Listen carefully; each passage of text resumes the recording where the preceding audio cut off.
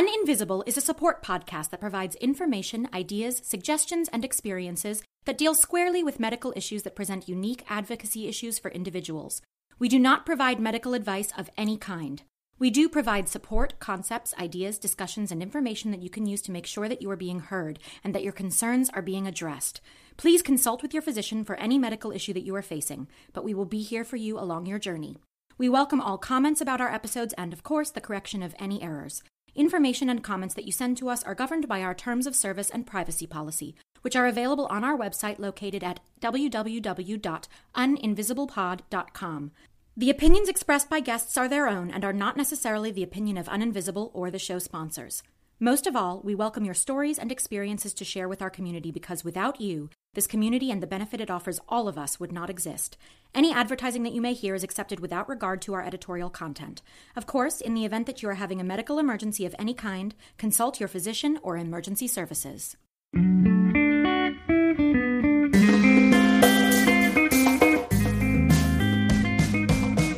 Welcome to Uninvisible. I'm your host, Lauren Friedman, and I'm here with my guests to bring you info, insights, and inspiration for coping with, diagnosing, and treating invisible illness. We're here oversharing, so you don't have to struggle with invisibility anymore.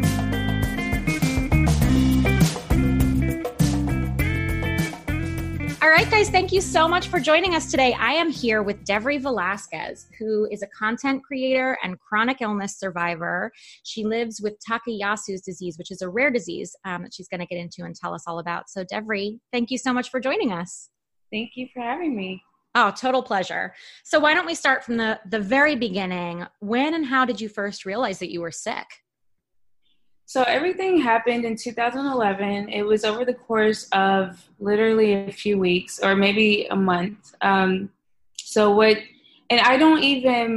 brain fog is so bad. So I don't know what exactly started first. All I know is that literally everything was happening day after day. It was so close, all of my symptoms. And it's like as if I woke up and an alien or something was kind of inhabiting my body because I felt the changes so rapidly. I lost my vision for a few minutes. One time when I was at the store, I was reaching for something on the shelf, and then my vision, everything turned black mid-reach. So I couldn't find the thing I was trying to reach for on the shelf. Wow. And the second thing another thing that happened in that same time frame was that I had like really rapid weight loss. I lost maybe 20 pounds, and I didn't even realize because I wasn't around family or anything. I was in my last year or my last semester of undergrad, and I was away from people who had known me. So I didn't have anyone around me to tell me that I looked sick or I looked different. My skin was becoming pale. My eyes were becoming kind of jaundiced. My hair was falling out. And I just thought I chalked everything up to stress because I was working also. And speaking of work, another thing that happened at work was I remember I was sitting at the desk and my wrist kind of felt limp while I was typing. Mm-hmm. And I just assumed, I have carpal tunnel because I type so much and I'm on the computer a lot. And so I did all these things. I didn't connect them because they just seemed like one-off kind of things that were happening. And at the same time, I was 20 years old, so I wasn't as connected to my body the way that I am now. And so I was kind of witnessing these things as an outsider happening to my body, but I just wasn't connecting anything. Another thing was my heart rate was extremely high. I had really bad heart palpitations. The normal heart rate for someone my size, my age at the time was like maybe 80 to 90 beats. And my normal heart rate was maybe like 160 to 180. Whoa. And that was a resting heart rate too. Resting heart rate. I would be laying down and it felt like I was running a marathon. Wow. And so what happened was the big revelation that caused me to really look into what was going on was I had a family reunion, and that was when I met up with my family, my parents. My mom's a nurse, and she saw me, and she's normally super chill. She doesn't worry. She's not one of those people who over worries about anything. She always has been the person who's calmed me down when I've worried, about something. When she saw me, she looked at me as if she saw a ghost. And Wow. she was, she doesn't cry. She's just not one of those people. So she looked like she was devastated. And I remember noticing her expression and becoming scared and worried. And she took my pulse in the bathroom during the reunion. There was a big party going on, but we were in the bathroom. She took my pulse and she was like, "We need to get you into a hospital."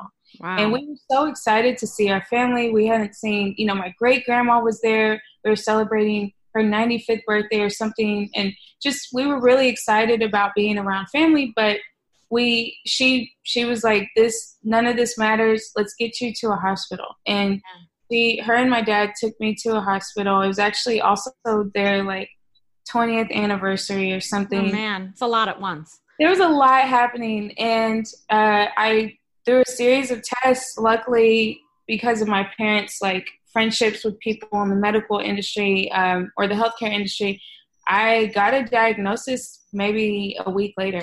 Oh, that's so lucky. That's unusual because usually with all those symptoms we hear, people wait years for a diagnosis. It was, so how did that happen? Was it that they were actually looking for the zebra? They were looking for the unusual cause? Yeah, I think, and that's something I'm so grateful for to this day. And I still feel that impact. I know that, which it helps me want to survive and want to continue thriving, because in that moment I understood, even if I didn't fully understand it, I saw how hard people were rallying for me. People who I don't even know or didn't know personally, who were friends of my parents, they just really everyone wanted to find an answer. So it became important for me to want to kick this thing's ass. I didn't know what it was. I didn't know what was going on, but I was ready. I was in the driver's seat. I was nervous. I was so scared. Yeah. I felt physically, I felt like I was going to die. And I felt like that whole first year of my diagnosis, every single day I woke up nervous to open my eyes because I thought I was going to die in my sleep. It was really bad. And I was on bed rest for that whole year, which if anyone knows me before then or after then, for me, it's not you.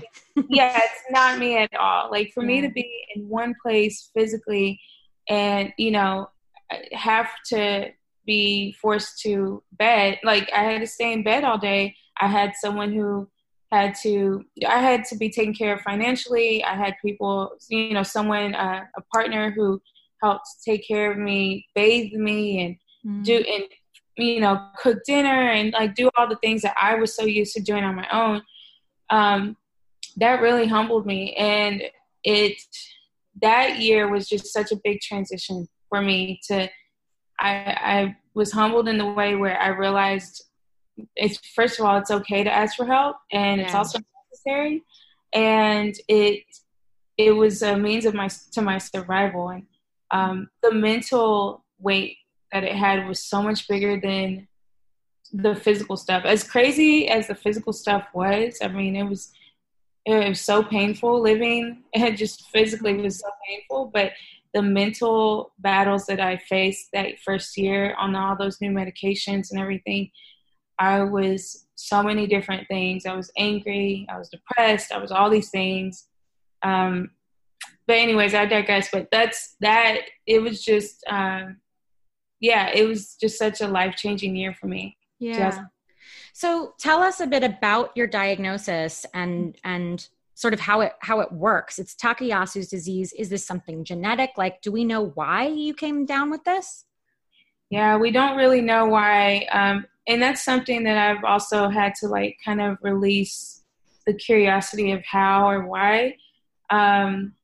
It's my mom has an autoimmune disease. And then her mother has an autoimmune disease. So I do know that, and I have two biological sisters.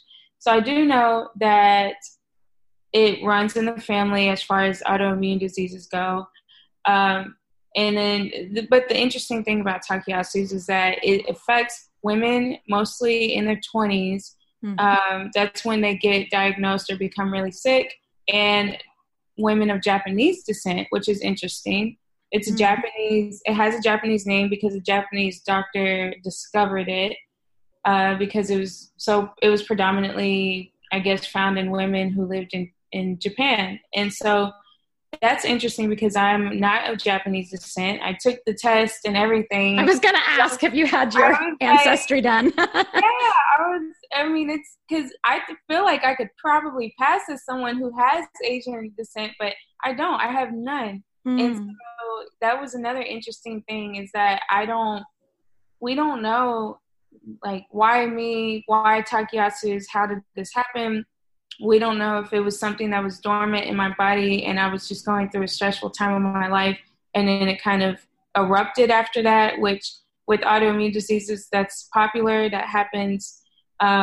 We don't know, but then I'm the only sister, I'm the only person, in this generation who has the illness. So, it's interesting. And, but yeah.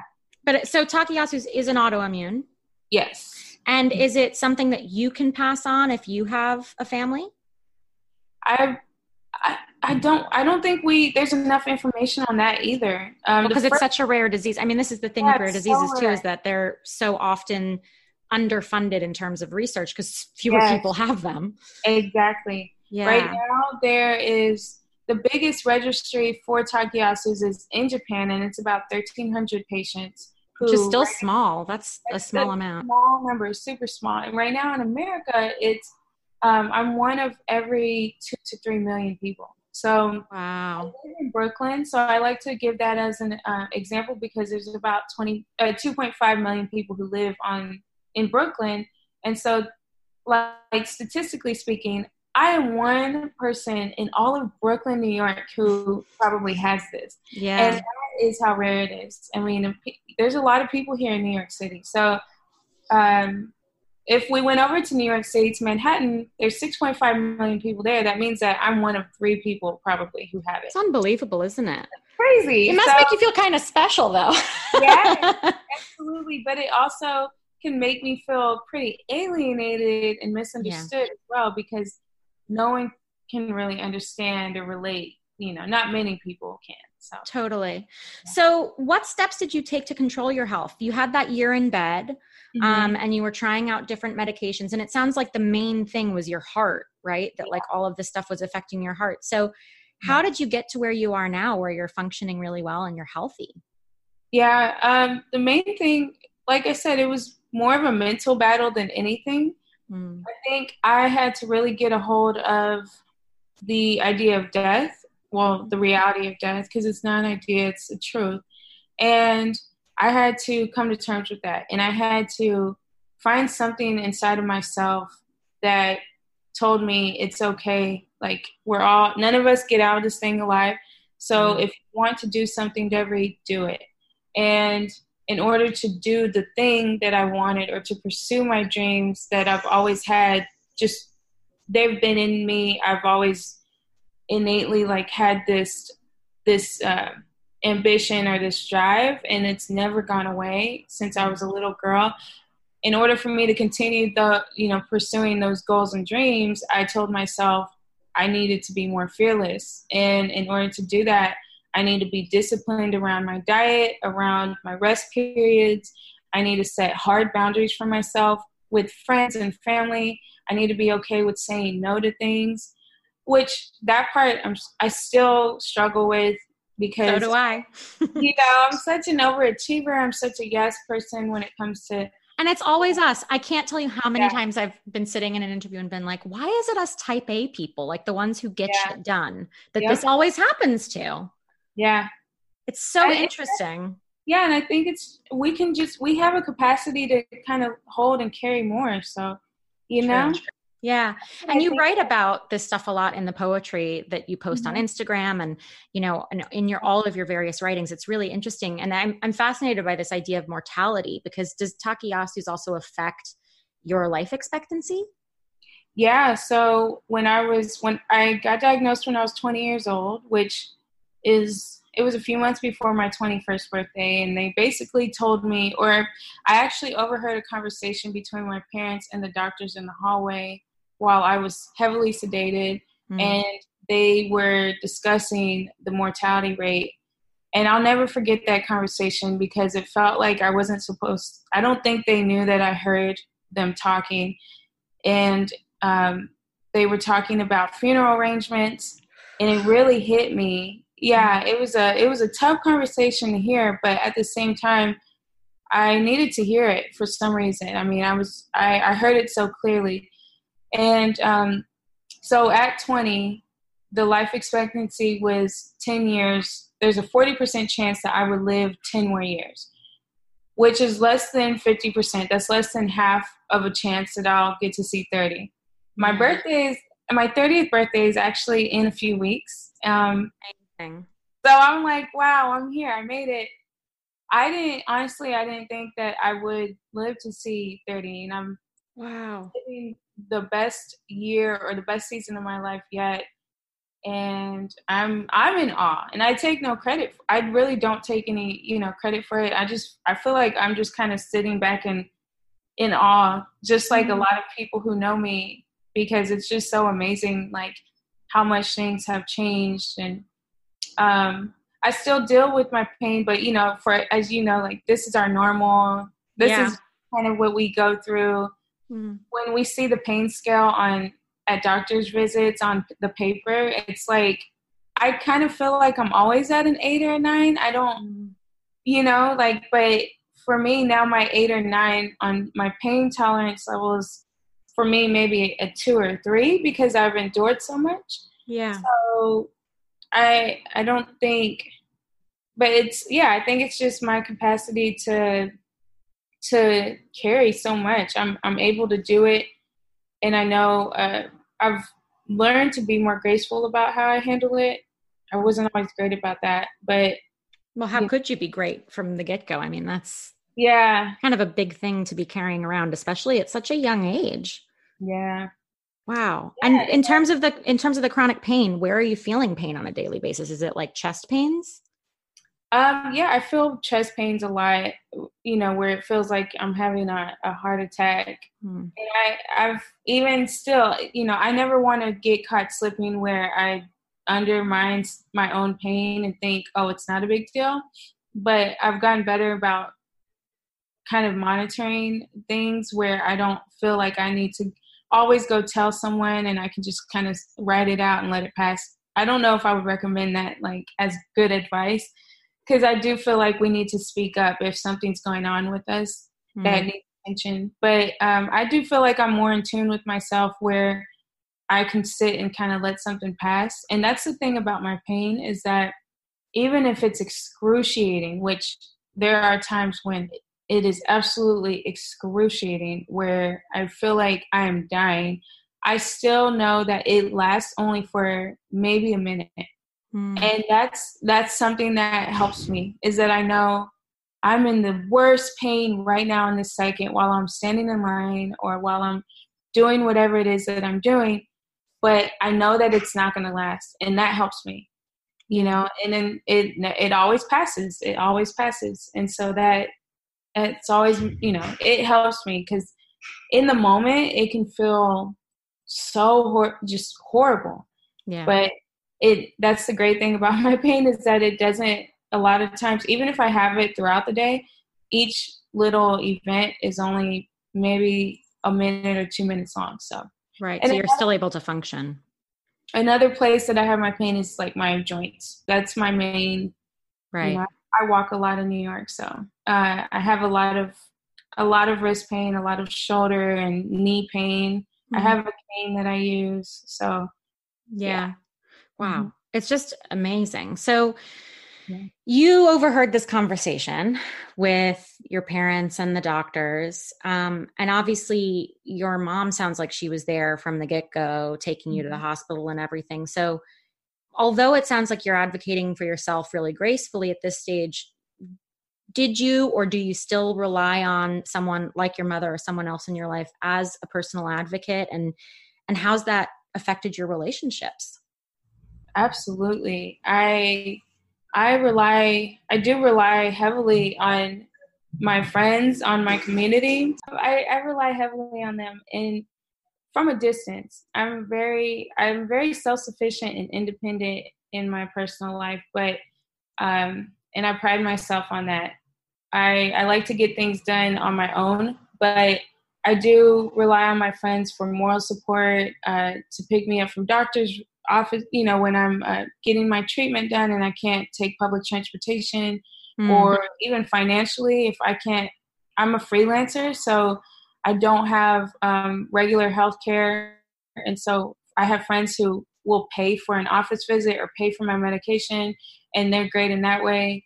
And then, of course, my mom, she's been keeping like a huge book of documents since the day I got diagnosed. So I can always call her and refer, like she'll pull out the exact test from that year, or she'll explain things to me in depth because she's so analytical in that way. She's great about that. She's very science-based. Like, she's so great about that, where she can break things down, like scientific things or medical things down for me in a way where I'm able to like understand, because it's hard. I don't always understand what's even going on. You know, I wish I could just open my chest and kind of look in. Yeah. Because it can be really overwhelming. All of the numbers and all the labs and the tests. Yeah. It can be a lot. Mm-hmm. Absolutely.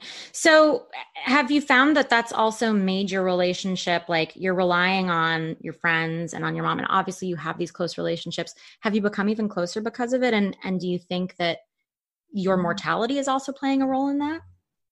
Yeah, I know for sure that, I mean, I look at, even I'm dating. I'm single, but I'm dating, and even when I go on dates or when I hang out with people, potential love interests, I always think about them. The first thing I think about is how would they, would they be able to hold me down if I'm going through a major episode? Right. That's important to me. That's something I have to ask. And so for that reason, I'm actually really grateful, because I don't have I understand that I don't have a lot of time to play around or to like do things super casually. So I'm really intentional about any new friends, any new lovers, anyone who I'm inviting into my space, because I do protect my own body, mind, and soul so much and so hard. Yeah. So that's important for me. And it's and yeah, mortality, like just the concept that the reality that death is going to happen. I don't want to waste any time. Time means a lot to me, and every single day I try to make it all count. So yeah, I'm which super intentional. It's interesting you say that, because I feel like I only know you from Instagram, right? And from talking today, but I really see a joy for life and for being with your friends and family. That's all throughout what you're expressing outwardly. And it's really great, I think, especially for other spoonies to be tuning in and seeing this kind of attitude, this kind of outlook, because you don't seem to miss an opportunity, like you're always getting out there. When a trip comes up, you're taking the trip. When these new relationships come up, you're diving in head first. You're engaged with various communities. And I think we can all take a page from that book, because it's something that like really feeds you too, doesn't it? Like it's something that's quite nourishing. Yeah. Yeah. Thank you. Yeah, of course. So what does a typical day look like for you as you're navigating your symptoms and managing pain and also getting excited about being in the world and living life? Well, that's basically what it all comes down to. I have the pleasure of being able to work remotely because I'm a creator. So I write, edit, I model, I go and do public speaking events. And because of that, the main function is it's ironically these two things. I'm able to connect with a lot of people. I'm also able to have a lot of solitude and a lot of moments to myself.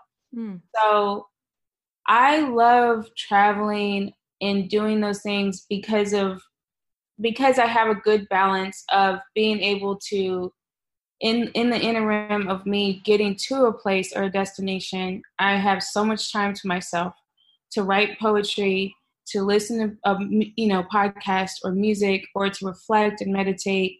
And then when I get to the destination, I can turn on and I can become my extroverted self, and I can connect, I can tell stories and share stories, and it's great. And I can engage with people. And then getting back home, I'm able to decompress through my solitude again. And so it's like a perfect balance, it sounds like. It's a great balance. I love it. Like you said, it nourishes me. It really does. And it's not one thing over the other. They both equally nourish me. I love talking to people, and I love hearing people's journeys and stories, because it just, humans inspire me so much. And I love even just people watching. I'm a big coffee shop worker, so I'm always somewhere in a corner, listening to people, watching people, looking at their outfits, asking myself questions about like existence. Everything. Yeah. I'm that person. I'm a big philosopher. I'm always self-analyzing just my own thoughts. I'm always just going inward. And then at the same time, I'm able to work, and I'm able to put work out and create. But, so I'm always getting a good balance of those things. But yeah, that's what an everyday, a day in the life of Devri looks like. It's every single day is so different. I mean, before this, I just got done. I was at a climate change protest outside. Yes, this is Climate Strike Day. Yes, yes. We're talking on. Yeah. And so I was out there doing that just now in the middle in a crowd of hundreds of thousands of people, so many people, and I had my sign up, and then I have put my sign down, got on the call with you, and then after this I'm gonna finish work, and I'm gonna go look at an apartment. And amazing. And I'm so it just sounds like a typical day for like someone in their 20s or 30s. Like it's really just getting shit done, but also engaging with your community. And are you having pain today? Like how are you managing all that in between? No, I'm good. Right now I'm pretty good. And it's weird because in the crowd, we were standing for a long time, and when I'm standing still, I start feeling the pain more. Mm-hmm. And I think that's also a metaphor for kind of like my life, which is why I like to occupy myself, and I like to keep myself busy. People say I'm a busybody, and for some people it bothers them. They wish that I would just stay put, but I'm like, if I am not constantly moving or trying to be productive or doing something that produces some result, then I will be thinking about how much pain I'm in. And it makes me feel like I'm suffering and agonizing life. And so I've realized kind of the trick to dealing with that is just constantly keeping myself busy, and not just busy work, but actually being productive. Mm. Yeah. I mean, it's interesting just hearing your mindset and like talking about mindset. I'm wondering if you've noticed or if you feel that mindset is playing a role in your continued health, that like you're in that 40% survival right now because you've been in such a good place mentally, and that has actually made your body function better. Yeah, definitely. When people say mind over matter, and they say all of these things that we see on signs, it's true. I mean, we can take my life as a testament to those sayings, because it is true. And I'm very naturally kind of pessimistic, or not pessimistic, but I'm a realist. I'm not one of those people who's like super naturally optimistic. I'm always questioning things. I'm a critical thinker. That's how I'll put it that. And that doesn't have to be a negative thing. Right. I'm just always asking the why for everything. And I don't just accept things as they're handed to me or delivered to me. And for that reason, I still can attest to the fact that I do think that a lot of this has to do with my mindset. I in my life, in my mind, I'm so alive and I'm so filled with life that I do think that it kind of naturally kind of expresses itself through my actions. And even if I'm in pain, like I said, I could be in excruciating pain and I still am able to handle things graciously or gracefully in a way where people around me wouldn't even notice because I'm just so full of life. And it just kind of is this light that emits itself.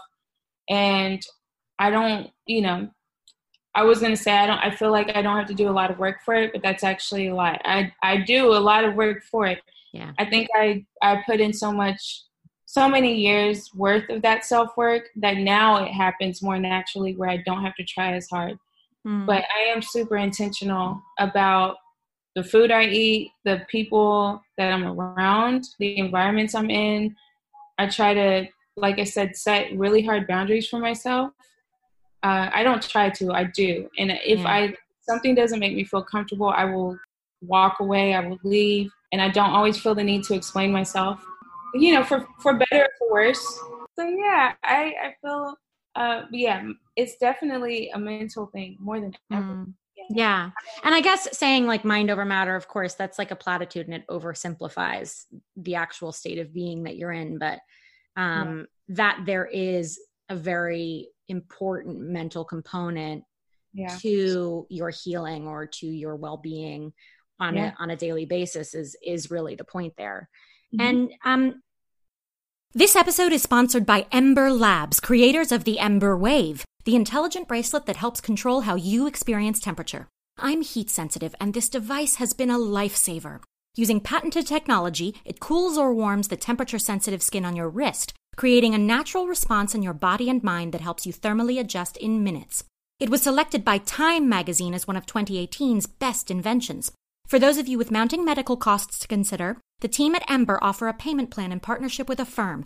And because you listen to on Invisible Pod, they are offering you $30 off. Go to emberlabs.com, that's EMBR labs.com, enter code INVISIBLE at checkout, and experience personal thermal wellness on a whole new level with me. With that in mind, and despite the fact that like your friends and family know that you have this illness, have you been confronted or forced to justify your illness to other people in situations where like maybe you've been having pain or you've had to set a boundary that someone wasn't cool with? Have you found yourself in situations where you've had to be like, you can't see it, but I'm going to tell you there is something else going on? Absolutely. I've had to, I've had to do that more than what I would have liked. And then I've had times where I have just opted out of explaining, and then that person never heard from me again, because I do think that some people, I have to meet them where they're at. And sometimes that means that if they're not in a place to receive information or to become enlightened, sometimes it might not be worth my overexertion of my energy or effort to try to enlighten them or educate them on something. So maybe they can catch me in a few years when they've reached that point in their journey, their self journey. But a lot of times what I've realized is that it's not my job to go out and inform everyone. If they're in a place that I can meet them at that feels comfortable to me, then I'll go ahead and take that extra step in explaining something. But some people I don't want to put layers or levels on it, but just to simplify this, like some people can be at a level 2 of self-work and I'm at maybe a level 8. To me, that won't be worth it. The return won't be as great. I'm going to put out more than I might receive in that situation. And so I've realized some battles are not worth me fighting, and I have to just gracefully walk away. But if they're at a 5 and they're super eager to understand, but they're just really misinformed, then I might, take a few steps down and be more patient with them and be more willing to explain Which is also, that's hugely graceful. I mean, when we think about, we're talking about someone who's got limited time, in this life, and that you're going to take the time out to explain it to someone. Now you can just refer them to this episode of the pod and you don't have to explain it to them. Yeah, this is like super, I love this. This is actually like really good. Yeah, that's great. So, we know that you're doing some public speaking stuff and you're obviously engaged with a number of patient advocacy groups. Can you tell us a bit about your advocacy work, especially in the chronic illness space? Yeah, I've been public speaking or speaking publicly since around 2015. And I was a beauty editor for many years. And so I naturally started out speaking about beauty and wellness. But a lot of the conversations and the panels I was on focused on external beauty and external wellness, like just skincare fads and all of those things, like a lot of consumer-based things that didn't really resonate with my personal health journey. And so I don't remember exactly like how it started or where it started, but I wanted to speak more about what was serving my community. I wanted to serve my Spoonie community because I felt like the beauty and the wellness industry, like they're booming, they're great. They don't need little me. Like my Spoonie community needs me, and people who are, chronic illness warriors and who are fighting this battle every day, they need to be affirmed. They need to, continue hearing stories about people like them. And so that's when I really started diving kind of deeper into that space.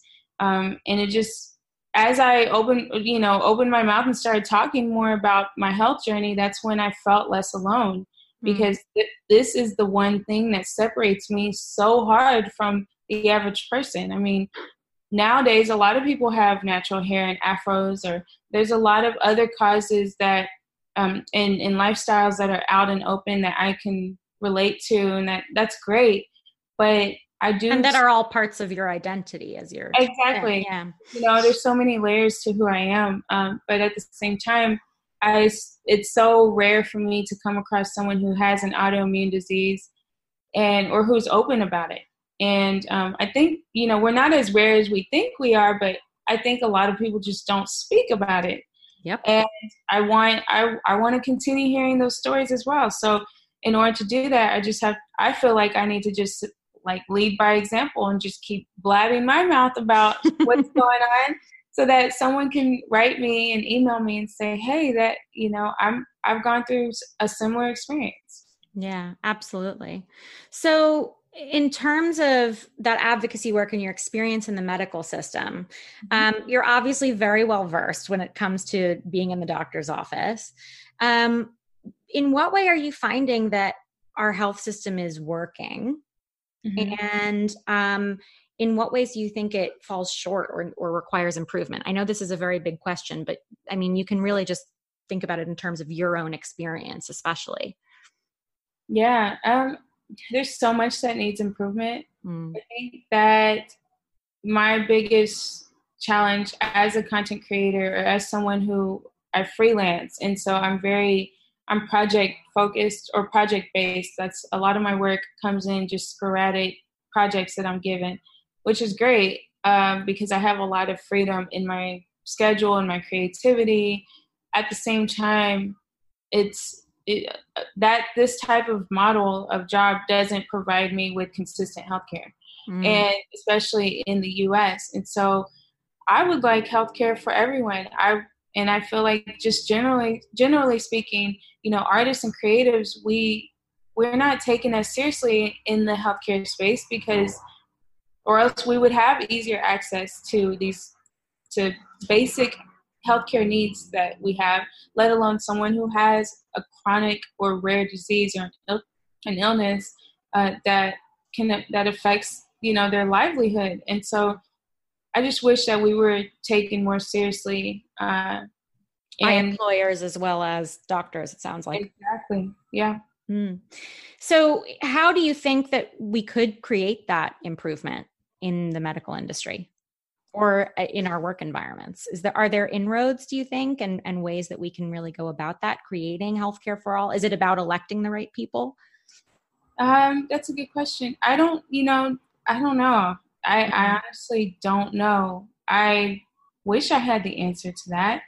I think, yeah, we just need, as far as decision makers in the office go, we just need more compassionate people. Yeah. I think that, we have people who are sensitive to certain issues, but no, I'm still not impressed when it comes to healthcare reform. I'm just not impressed with what I'm hearing, what I see, because I'm affected and impacted directly, and I haven't felt those things directly. So I know that I pay an arm and a leg for my treatment, and the treatment keeps me alive. So there's no other way around it. I have to pay thousands of dollars or hundreds of dollars for medications, and I have to. And if I'm not responsible about getting those things and paying for them, then guess what? There's no more Devri on this earth. And so and then I'm not, and then I die. And like, that's really just what happens. And so I do think sometimes it feels like having a chronic illness is a punishment because of that.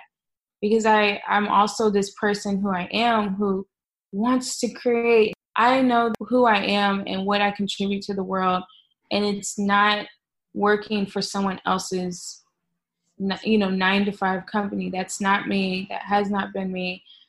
Thankfully, I've been making a way, for years where I'm privileged to say that.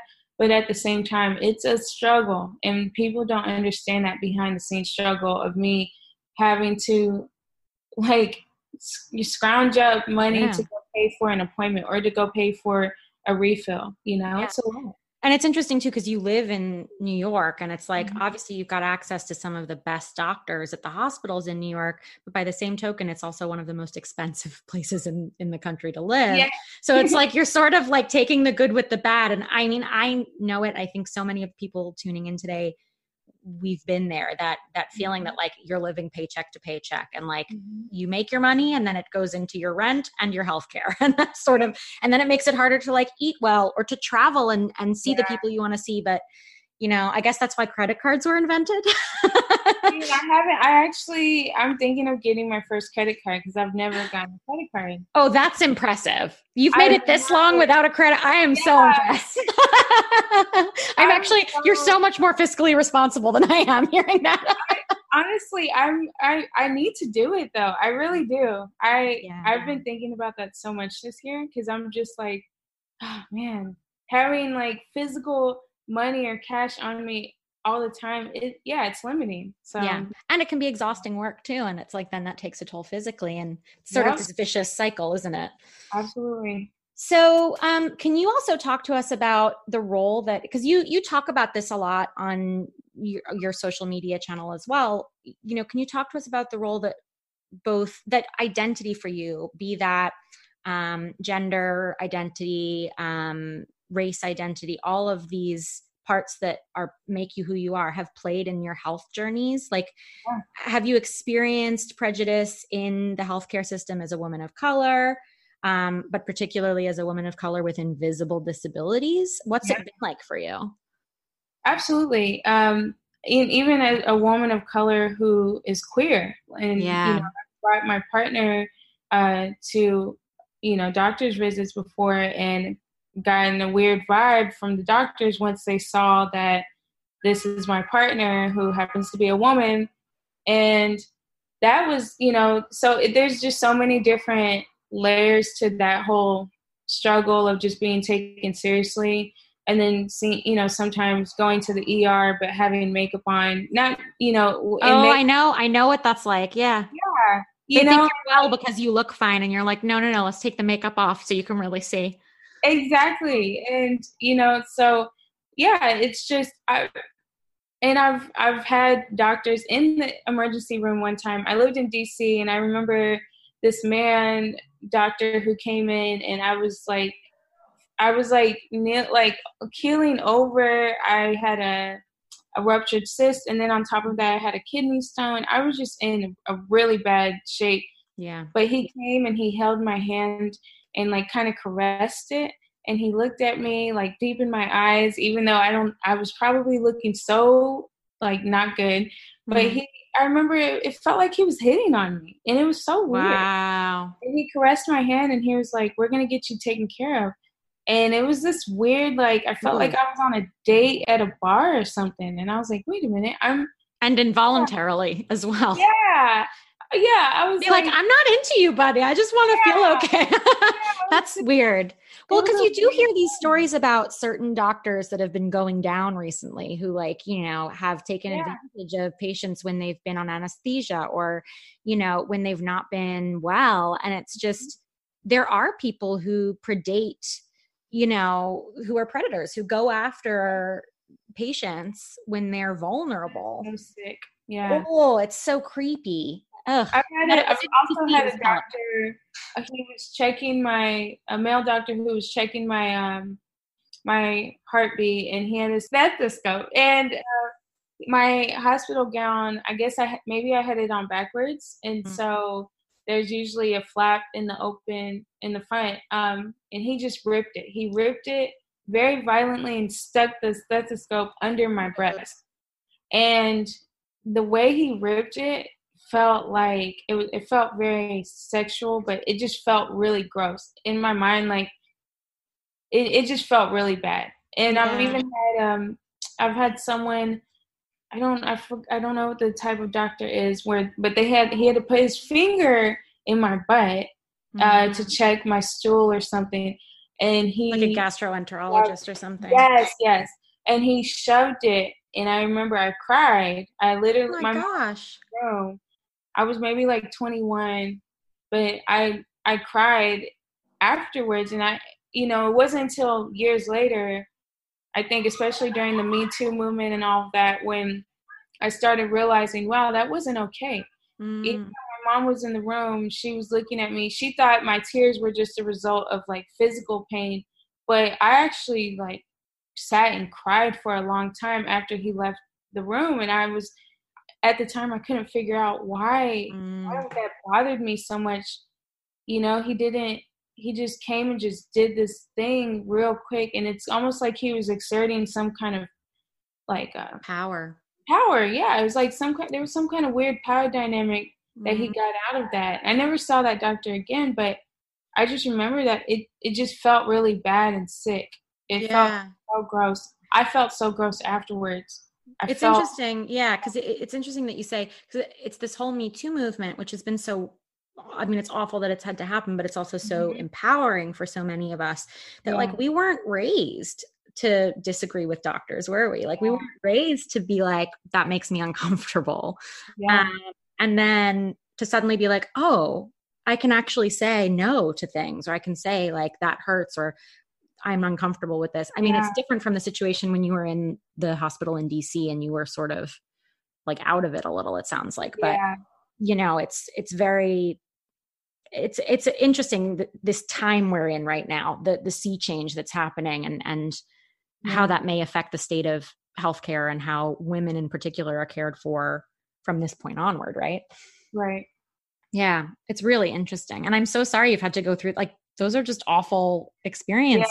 Like there's so many, we all have stories to tell. And like I said, none of this for me is about me. It's all about, like, I only share these stories because I just want to encourage people to know that it's normal, that they're not alone, and survivors and women and people who have gone through similar experiences. I just want everyone to know, like, look, we're all here. I see you. I hear you.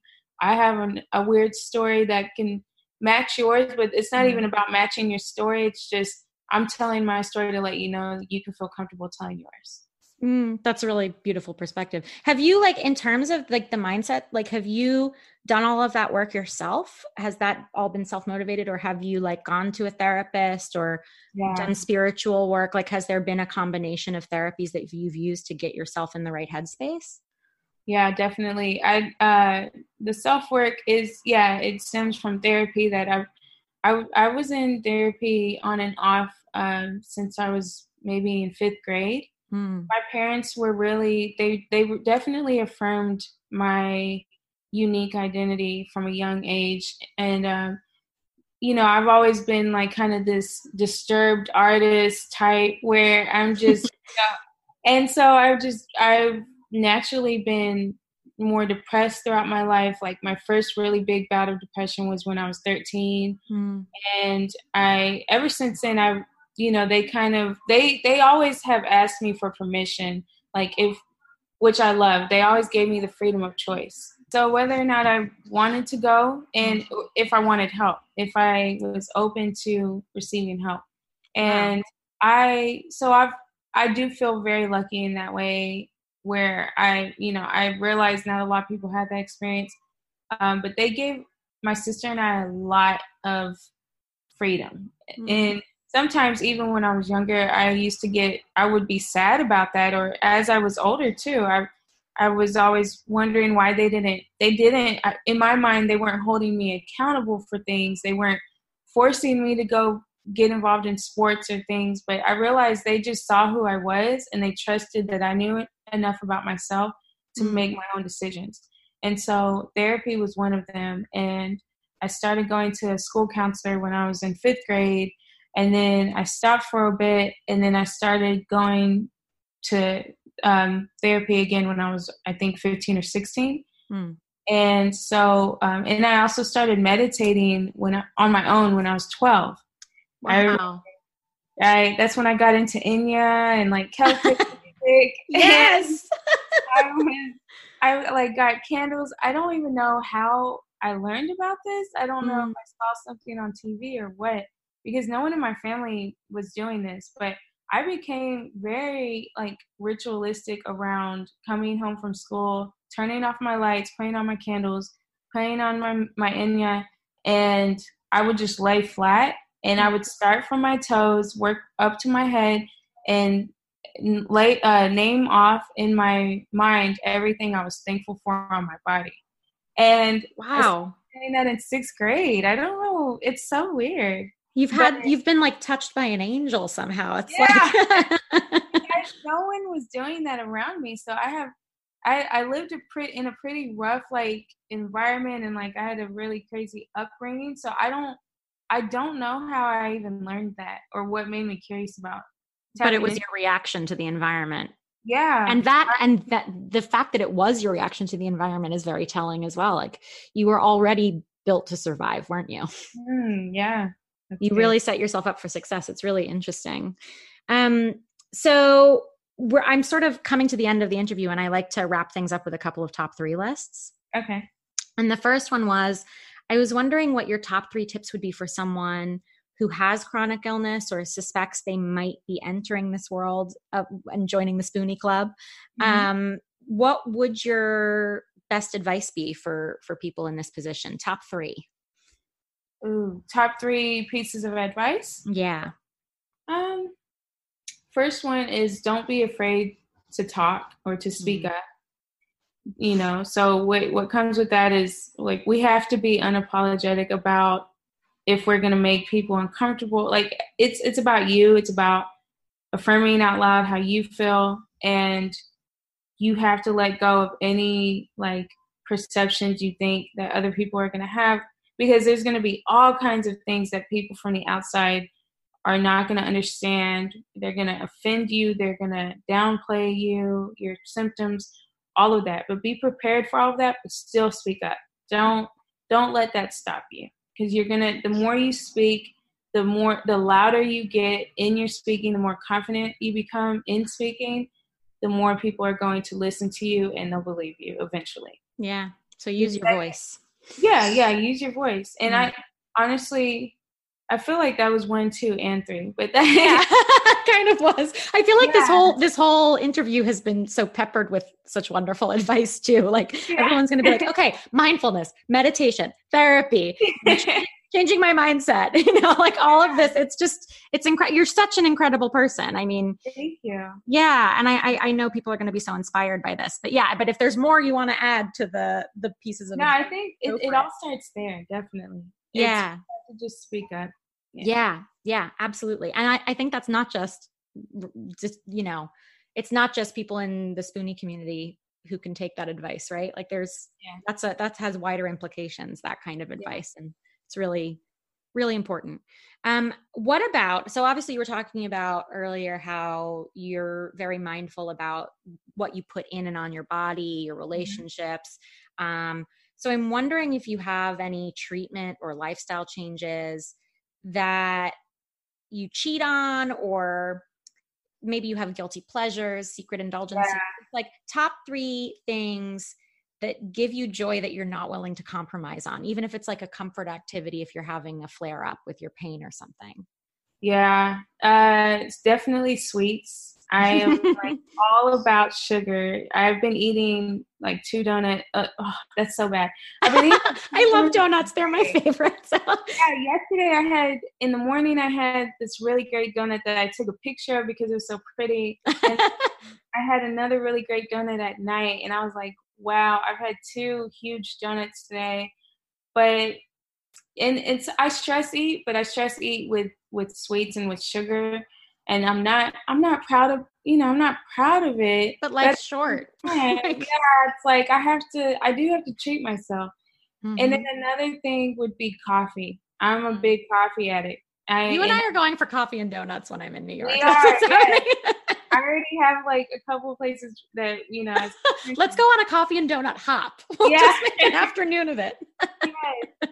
I'm all about I have like my oat mocha is, I love oat milk because I don't drink whole milk, but and it's the closest thing to tasting like whole milk. Yeah. And so that's like something I have every morning, and it's also has a lot of calories and all that good stuff, but I don't drink or smoke. I've gotten rid of those vices a long time, years ago. So that's why I make up for it with the donuts. Yeah. I think that's fair. Yeah. So donuts and coffee your mocha with the oat milk. Is there anything else? No, that's it. And sometimes the donut is a cupcake, or so really I get switched all of those out, but it's really those 2 things. Those are my really bad habits. I really feel you on that. Do you have anything else that you want to share with our listeners? And of course, please share where they can find you and your work. I feel like we all keep up with each other because we all have to stick together, as advocates. We're not just survivors, but we've done something really special with our survival, and we just, I'm really just proud and excited to be a part of this club because it just gives me hope. People like you, just like you give me so much hope It's a very loving club, isn't it? Like we really do. We're quite inclusive, I would say, as a club. And like, I've had people on who've said like there are certain cliques in the different factions of the chronic illness community. And I think that certainly exists. But I think for the most part, this is one of the more accepting communities because it's really like you have to take people at face value. Who they tell you they are is who they are. And so there's a lot more just natural, open acceptance in that way. That's so true. Yeah. So many different walks of life, but we all have this really rare and special thing in common, and that trumps every other thing that we don't have in common. So. Yeah, and it really does make you instantly connect with someone on a much deeper level, which is part and parcel why this podcast exists, because these conversations are always like, they're so much deeper than you would expect just meeting someone for the first time to be. And it's because there's that shared common ground. And it's so hard to explain it. Like I feel exactly what you're saying to my core, but I would never be, and I can say that out loud, but someone who doesn't understand just wouldn't understand. Yeah. And that's fine because they're not in the club. Right. It's fine.